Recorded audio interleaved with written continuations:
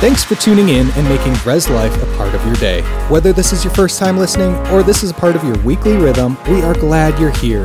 If you'd like to connect more throughout the week, check us out at reslife.org, download our app, or follow us on social media. It's time for today's message, so let's dive in.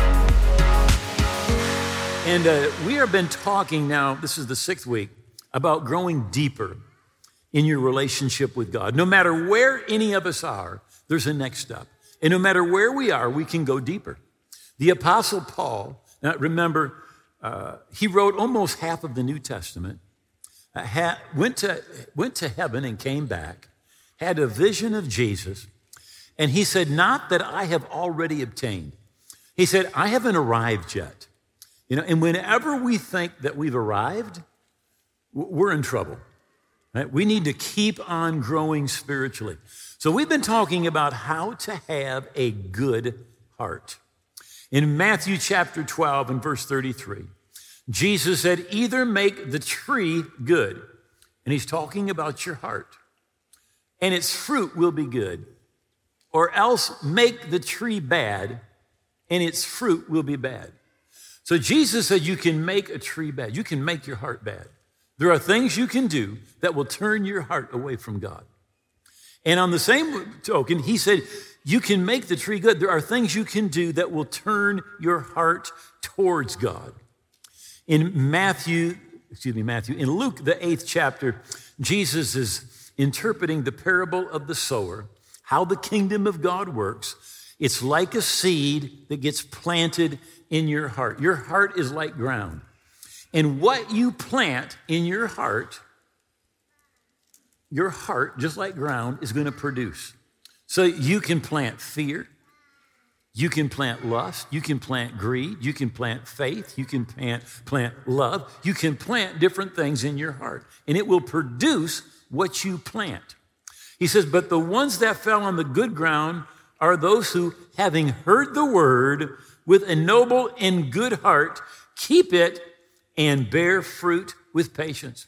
He said, now, if you'll make your heart good, when the seed of the kingdom of God, God's word, is planted in your heart, he said, it's going to bear fruit. So the Apostle Paul, talking again about how the word of God works, how the kingdom works, he said this, he said, I planted, Apollos watered, and God gave the increase. I planted, Apollos watered, and God gave the increase. So when the word of God is planted, it's like you read the Bible, it's planted. Or you hear a message and that word is planted. But every gardener and every farmer knows you need to do more than plant. It's got to be watered. If it's not watered, it's not going to produce. I used the illustration a couple of weeks ago. When our oldest son was about 1 year old, we were having spaghetti, and we put a bowl of spaghetti right in front of him, right? And he took the bowl, turned it upside down, and put it on his head. Now, he had an experience with food, but he did not get any nutrition from the word, from that food, all right? Now, that's what a lot of people do with the Bible. They have an experience with the Bible, right? They hear the word. It gets planted, but it never gets watered. They never get the nutrition from the word of God. And what meditating in God's word does is it gets you the nutrition, the faith, the love, what we need. In fact, in Mark's gospel, 4th chapter, 24th verse, Jesus said, the amount of thought and study you give to the truth you hear will be the amount of virtue, power that you receive.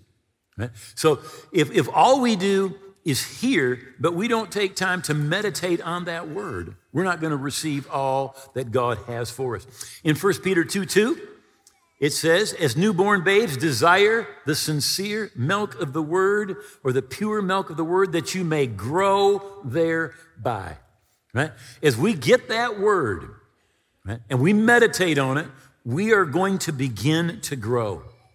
In Psalms 36, verse 9, it says, for with you is the fountain of light, and in your light we see light. In your light, in the light of God's word, we see light.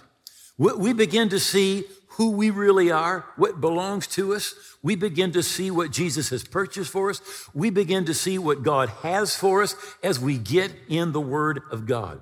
Again, Joshua 1:8, this book of the law shall not depart out of your mouth, but you shall meditate therein day and night, that you may observe to do according to all that is written therein. So we need to meditate, and as we meditate, it affects our heart, right? Our heart begins to grow towards God. But not just meditating in the Word, we need to be doers of the Word. In Acts 20, the Apostle Paul has been preaching through Asia Minor. He realizes, I'm leaving, I'm never going to go back, never going to have an opportunity to come back here. And this is what he says. He says, I commend you to God and the word of his grace, which is able to build you up and give you an inheritance among all those who are sanctified or set apart. He said, I commend you to God and the word of his grace, which is able. God's word is able to build you up spiritually, cause you to grow, cause your relationship with God to be deeper and deeper. So as we meditate in God's word, we see ourselves doing the word. We're applying it to ourselves. We see who we are, what we can do, what belongs to us. It changes the way that we think. When we're meditating on the word, it no longer is just mental assent, where we say, yeah, I believe that that is true, right? But we apply it to our life. That's what meditation does, right? You see yourself doing the word. You see how the word affects you. You see how it changes you. You picture yourself doing the word of God, right? Now, we're living today in a culture that considers spirituality to be like a smorgasbord.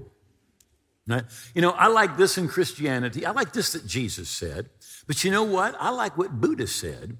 And I like this in Hinduism. And I like this out of the New Age. And we try to put it all together. Right? Now, that's not, how do we say this? The Bible says the entrance of your word brings light and gives understanding to the simple. Now, it's God's word that brings light. It gives us understanding. Jesus said it like this here in Matthew chapter 7. He's just preached the Sermon on the Mount. And he says, whoever hears these sayings of mine and does them, I'll liken him to a wise man who built his house on the rock. The rain descended, the floods came, the winds blew, beat on the house, and it didn't fall, for it was founded on the rock. But whoever hears these sayings of mine and doesn't do them, he said, I'll liken him to a foolish man who's built his house on the sand. The rains descended, the floods came, the winds blew, beat on the house, and it fell, and great was its fall. Now, both the one who hears and does and the one who hears and doesn't do, both of them have the same winds and rains and floods come against their life, right? But the one that's a doer of the word, who's meditated on the word, who's applying the word in their life, right? They're going to stand. So our society tells us, yeah, you can take something from God's word, but you can also take something from here and something from there. You just need to go in all these different places and get whatever you can that works for you, right? Now, the Bible says, if it's not according to the word, it says there is no light in them. There's no light, there's no truth in them. Now, we're living again in a culture that tells us that whatever you feel is right for you. If you feel it, man, it's good. Now, Jesus said this in John 14. He said, don't let your heart be troubled. He said, don't let your feelings rule your life. Now, one of the things Satan is going to use is he's going to use feelings. That's why the Bible tells us in 1 Peter 5, verse 8, be sober, be vigilant, because your adversary, the devil, goes about like a roaring lion, seeking whom he may devour. Right? Don't let your feelings rule you. That's culture, but that's not the Bible. Right? We need to take every thought, every feeling captive to the obedience of Christ. And we're living in a society that says, well, you know what? It's just, It's true for me. It's what I feel, and it's what I believe, and so it's right for me. And don't you dare judge me. Don't you dare. Right? But Jesus said this in Revelation 20. He said this to the church. He said, I have this against you, that you tolerate that woman Jezebel, who calls herself a prophet. And by her teaching, she misleads my servants into sexual immorality, into eating food that's sacrificed to idols. Jesus said, don't tolerate. Don't accept everything as being equally true. Don't do it. He said, when it's wrong, right? And it's not wrong because you think it's wrong or you feel it's wrong, or because I think it's wrong or I feel it's wrong. It's wrong because God said it's wrong. You say, how can God do that? He's creator and he's the judge. You say, I don't like it, tough. Just that simple. That is the way it is. And I know our culture doesn't want that. Right? Our culture does not want that. They want to let their feelings dictate reality. But your feelings do not create reality. Right? So, Proverbs chapter 10, verse 29 says, the way of the Lord is strength to the upright. In other words, every time you or I do something God's way, it strengthens us. Right? We become stronger in our hearts. It connects us more with God. But in Hebrews 3:13, it says this, but exhort one another daily while it's called today, lest any of you be hardened through the deceitfulness of sin. Be hardened through the deceitfulness of sin. Now, this is what the deceitfulness of sin says. It says, if you sin, it will not affect you. You can go ahead and sin, and you'll be just the same. Now, let me say this. If you sin, God loves you just the same. There's nothing you can do to make God love you more, and there's nothing you can do to make God love you less. Your sinning will not make God love you less, but your sinning will make you love God less. Your sinning will turn your heart away from God. You will be less sensitive to God, right? And it will turn your heart away. And it makes it easier to sin again and again. And ultimately, the Bible says that your conscience will become seared, right? Now, your conscience is the voice of your spirit or your heart, right? And it becomes seared. You see, you keep on sinning and you come to the point you do not know what is right and what's wrong. Your conscience becomes seared like with a hot iron. In other words, if I took a hot iron and I put it on my hand and took it away, it would heal. But I could touch it afterwards and I couldn't even tell. I couldn't feel it anymore because all the nerves have been burned and are no longer functioning, right? When we sin, that's what happens in our heart, right? The deceitfulness of sin says, it won't affect you at all, but it will affect you, right? And then we mentioned this last week, but I think it's worth mentioning again. There are things that we need to avoid because they will enslave your heart away from God. 3 of them are mentioned in Hosea 4, verse 11, where it says, harlotry, wine, and new wine enslave the heart. They enslave your heart away from God.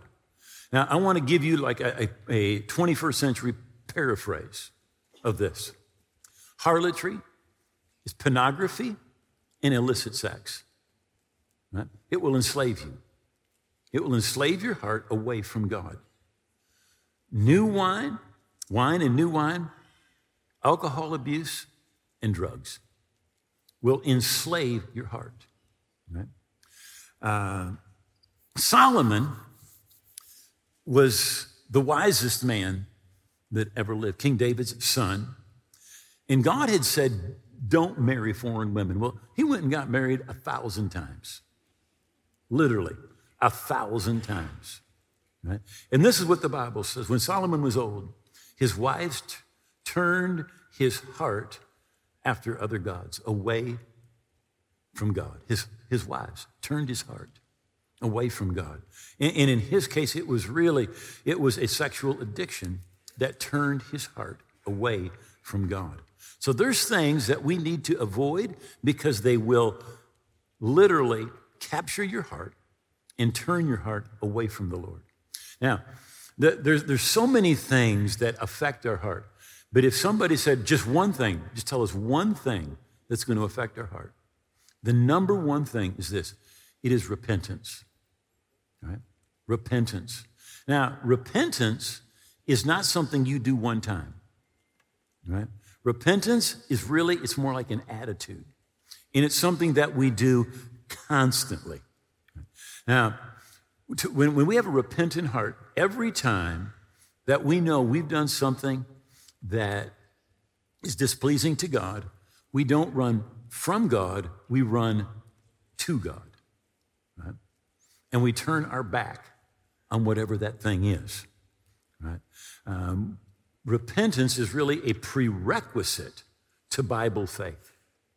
John the Baptist was in the wilderness, and he's preaching. Now, he is preparing Israel to receive the Messiah in the kingdom of God.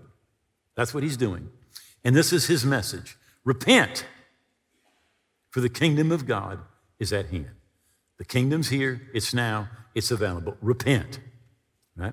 Jesus, of course, came preaching the gospel of the kingdom, saying the time is fulfilled, the kingdom of God is at hand. Repent. Repent and believe the gospel. Now, repentance is not a fleeting feeling. It's not sorrow for some past action.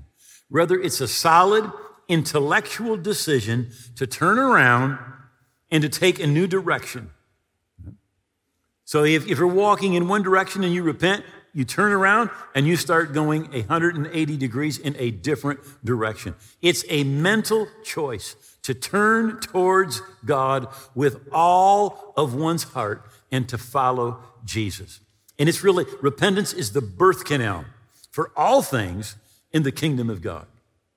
Now, what it's not is it's not being, I remember years ago, I'm praying, and I said, God, I repent. I repent of this sin. And I felt like God said, no, you don't. So I thought I just needed to be more sincere. So I'm like, I repent. And I just, sometimes you just God saying, no, you don't. And so I get more into it, like, I repent. And this is what I felt like God said to me. He said, you don't repent. He says, you're just sorry. You're sorry I don't like your sin because you like your sin and you wish I liked it. That is not repentance, right? That's remorse, but that's not repentance.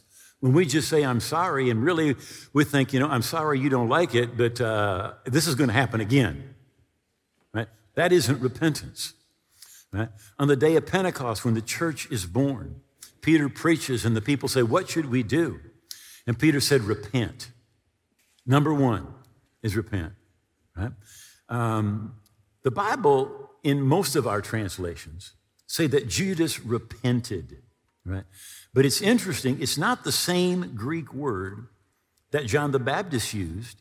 It's not the same Greek word that Jesus used when he said repent. And by the way, John the Baptist said to repent and bring forth fruit worthy of repentance, right? When there's true repentance, there is fruit. There is a change in behavior, all right? So Judas, it says, repented, right? But the Greek word that's used there portrays a person who's overwhelmed with emotion, right? This word's only used 5 times in the New Testament, right? And it depicts a person who's seized with remorse, guilt, and regret, right? So Judas betrays Jesus, right? And he repents, or literally we could say there was remorse. There was guilt, right? There was regret, and he went out and he hung himself. But he never changed his behavior. You see, when there's remorse, here's what it is you're sorry for the consequences, right? If you rob a bank, let's just say, you wouldn't do that. So let's say somebody robs a bank, right? They get away with $10 million, but then they get caught, all right? And they say, I'm sorry. Yeah, you're sorry you got caught. But if you had gotten away with it and taken your $10 million down to a Caribbean island, you'd have been happy, right? That's not repentance, right? That's just remorse. You're sorry for the consequences, right? When there's true repentance, we're sorry for what we've done, how we've hurt God, offended God, and others, right? So when there's true repentance, we move in a different direction. When there's guilt, guilt is just a prison that will keep you perpetually bound but unchanged. Right? Guilt won't bring a change. Remorse enslaves you to the sorrow, and it engulfs you emotionally and leaves you feeling sad and depressed and unchanged. Regret is just self-pity, and it's focused more on our personal loss. We got caught. We've got bad consequences to what we did. But that is not repentance. Repentance is a quality decision to change. Right? And when there's genuine repentance in a person's heart, there's fruit. There's fruit, right? Because you were moving in one direction, you turned around, and now you're going in a completely different direction, right? I want to use from rather recent history an illustration that many of us remember, and those of you who don't, let me just kind of fill you in, right?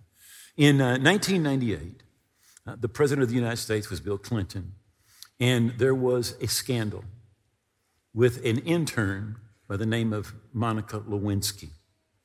First of all, the president denied anything, and then finally, he was forced to admit that he had engaged in sexual activity with her, right? He ultimately gave about a 5-minute speech confessing the whole thing. Right? And it's interesting, both Democrats and Republicans, when they heard it, they're just like, yeah, you know, something isn't just, it just really did not strike a chord, right? But a reporter examined and really deconstructed his speech. And this is what he wrote. He said that he had 549 words in his talk, 5-minute talk. 134 were self-justification. 4 were regret, 4 words were regret for his actions. Right? 180 words were used to attack the prosecutor. And 137 words were used to say it's time to move on. And there was not one word of apology anywhere. Not one word of apology. Now, when there is true repentance involved, we're sorry for how we've hurt people. We're sorry for how we hurt God. And we aren't justifying and we aren't attacking. Right? Now, when God calls us to repentance, he's calling us out of something. Right?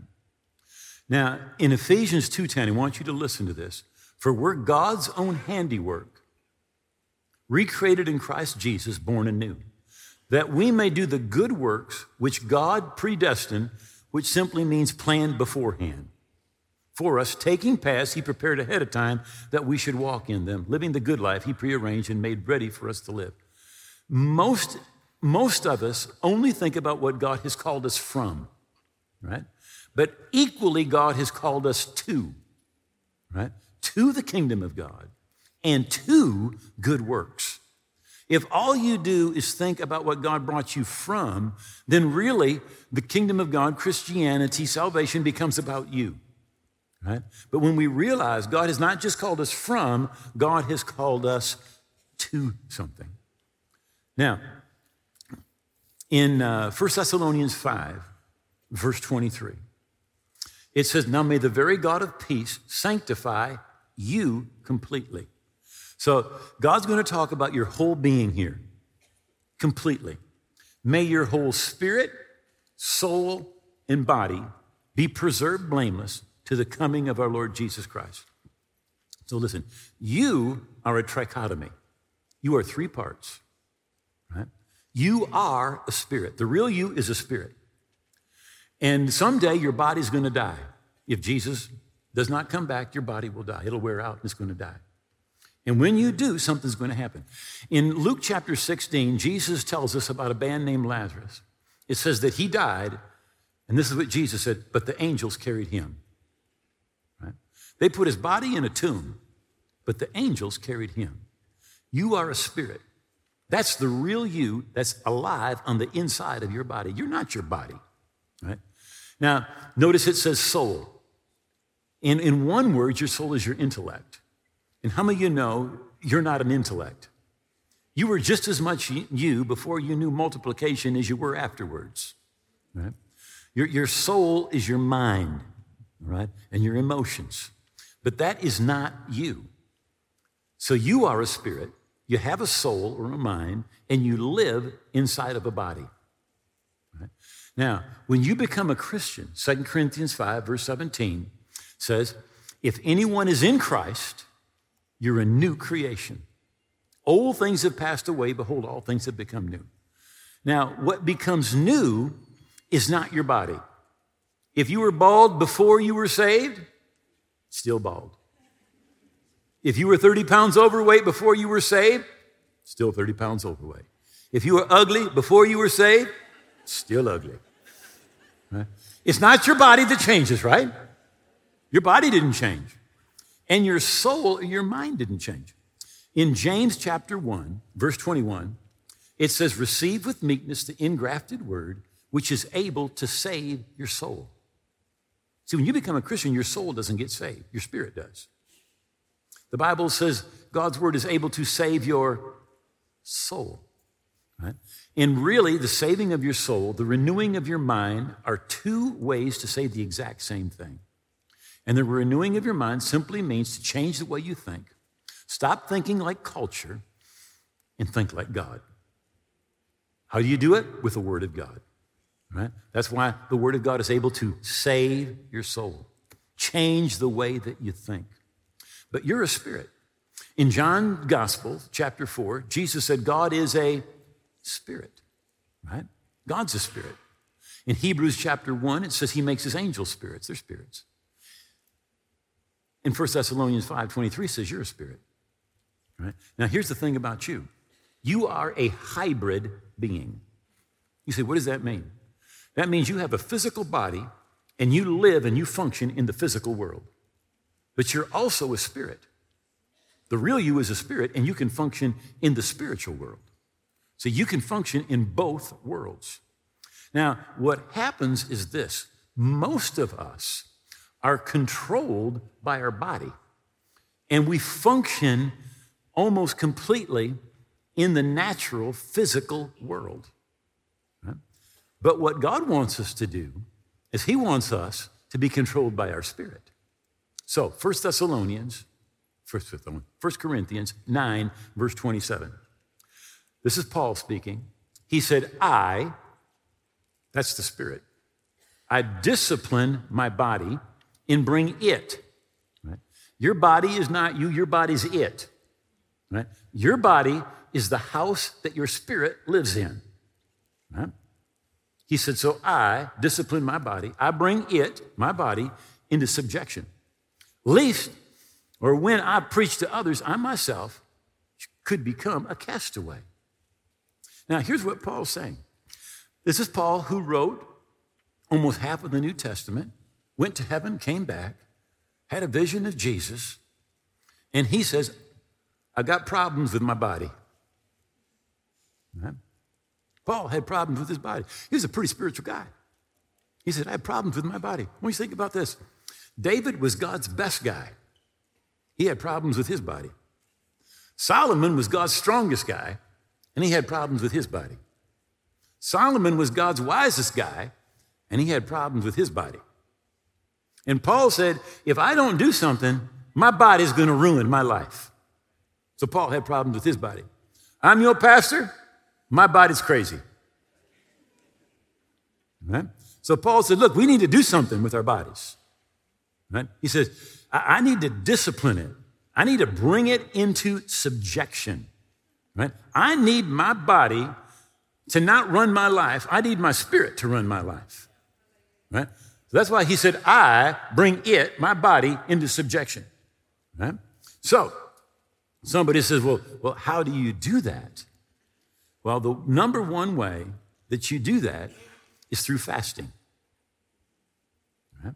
Now, in Psalms 69 and 10, he said, I wept and chastened my soul with fasting. In Psalms 35, he said, I humbled myself with fasting. I humbled myself. How many know the Bible says to humble yourself? Okay, how do you do that? Humble, humble, humble, humble, humble. How do you humble yourself? Well, the Bible says you humble yourself with fasting, right? Now you may not realize this, that your body is dominating you, but I'm telling you, your body's dominating you. And I'm going to give you, let's just suppose tomorrow you decide to fast. You get up, you have no breakfast, no coffee, right? You skip lunch. I'm going to tell you what's going to happen. About 1:30, your stomach, your body is going to tell you, we need to eat, we're going to die. We're going to die. Right? You're not going to die, all right? But your body will tell you you're going to die. Right? I remember years ago, literally before I got saved even, I smoked, and so I quit smoking. And I remember I quit smoking, and it was probably like 4 o'clock, 4 hours later, my body said to me, I'm telling you, it said, I want a Winston. Told me. He said, I want a Winston. I said, no, you can't have any. It said, I said, I want a Winston. No. About an hour later, my head starts to hurt. Right? And my body said, give me a Winston. I said, no, you can't have one. It says, I'll take a Camel. I'll take a Marlboro. I'll take whatever you give me. Right? I mean, your body talks to you, right? But you need to take dominion over your body. So you say, no, you're not eating today. Right? In Isaiah 58, the entire chapter is about fasting. How not to and how to. This is what it says again and again. Isn't this the day? The day. Normally, what would happen is that someone would eat right before dark, and then they wouldn't eat again until the next day, right when it got dark. 24-hour period. It's 24 hours. It's a day. That's the normal fast. Right? Now there's exceptions to that, but that's just a normal fast. And if that doesn't work, somebody can miss a meal. Right? But what you're doing is your spirit is telling your body, no, right? You are not going to dominate me. And what you do during that time period is you spend extra time in the Word of God, extra time in prayer. And what's happening, you're reaching out to God, right? And what happens, your spirit rises up and begins to take authority over your body and over your mind.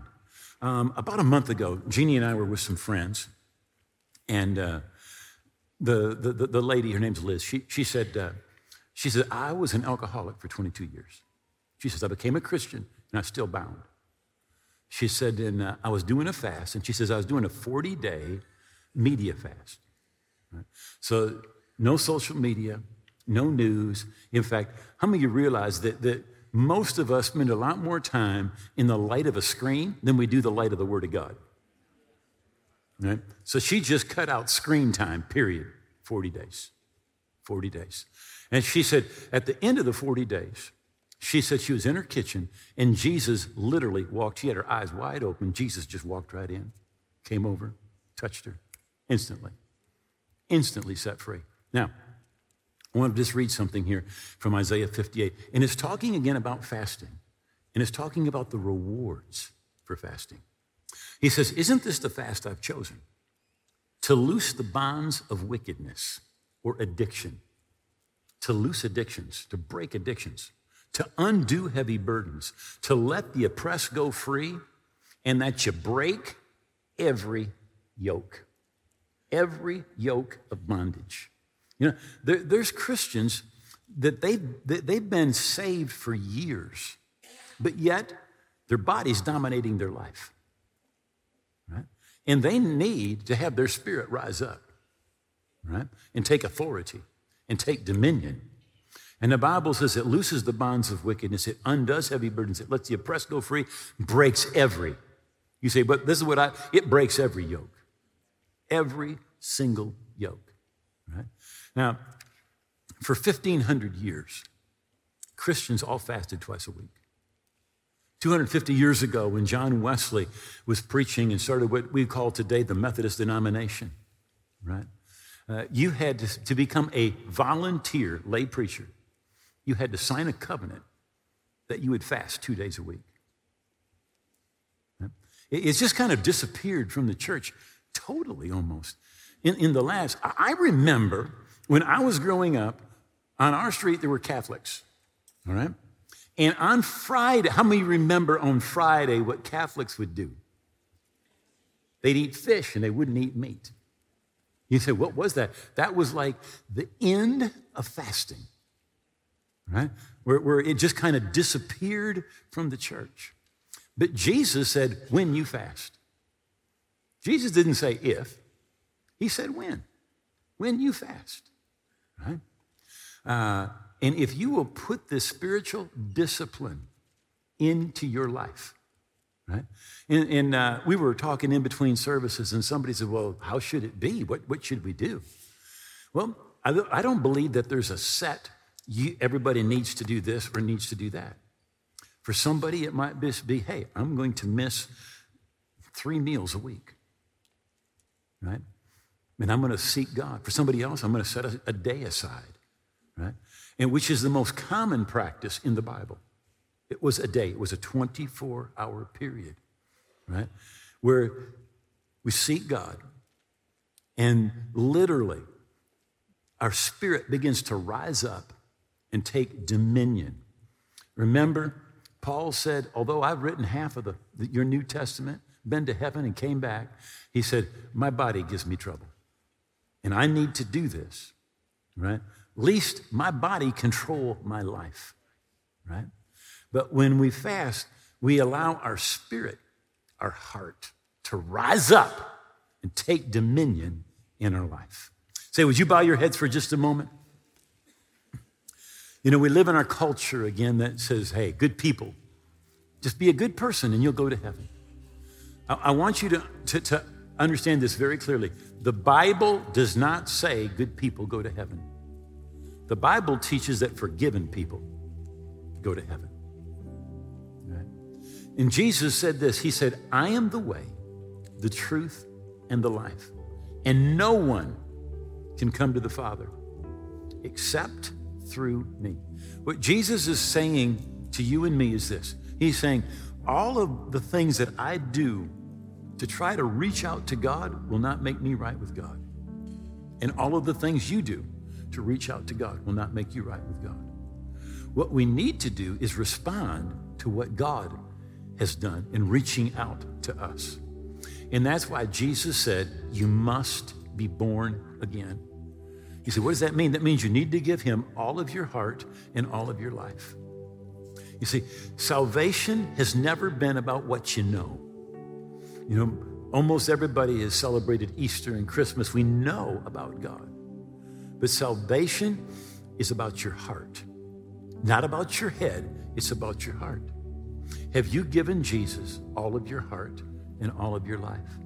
And if you haven't given to him and left it with him, you still have it. And he's not a manipulator to deceive you. He's not a thief to steal. If you haven't given him your heart and your life, you still have it. And the choice is yours. But to be right with God, Jesus is the only way. And he says, give me all of your heart and all of your life. Turn your back on your old life. Stop living to please yourself and live for me. Now, the Bible says this. It says, whosoever, that's you, that's me, will call on the name of the Lord will be saved. We're going to pray a prayer and we're going to call on the name of the Lord the way the Bible shows us to. And if you're not right with God, if you're here, you're online, you're not right with God, and you will pray this prayer from your heart, when we say amen, you're going to be right with God. So I'm going to ask everybody, if you can, would you take hands with somebody that's near you? And I want you to pray this prayer out loud from your heart, make these words your own. Say, oh God, I believe Jesus died on the cross. I believe his blood paid for my sins. And I believe that he rose again, victorious over death, sin, and the devil. And I give Jesus all of my heart and all of my life, and I hold nothing back. I turn my back on my old life. I'm not living for myself. I'm living for my King, for my Lord, Jesus. And I thank you, you've heard my prayer, and my past is gone. And I'm a part of your kingdom today and forever. In Jesus' name, amen. Thanks for listening. We hope you've been encouraged by this message. For more information, if you're in need of prayer or just want to connect with the community, go to reslife.org, follow us on social media, or email us anytime at reslife@reslife.org. We hope you have a blessed day, and we will see you again soon.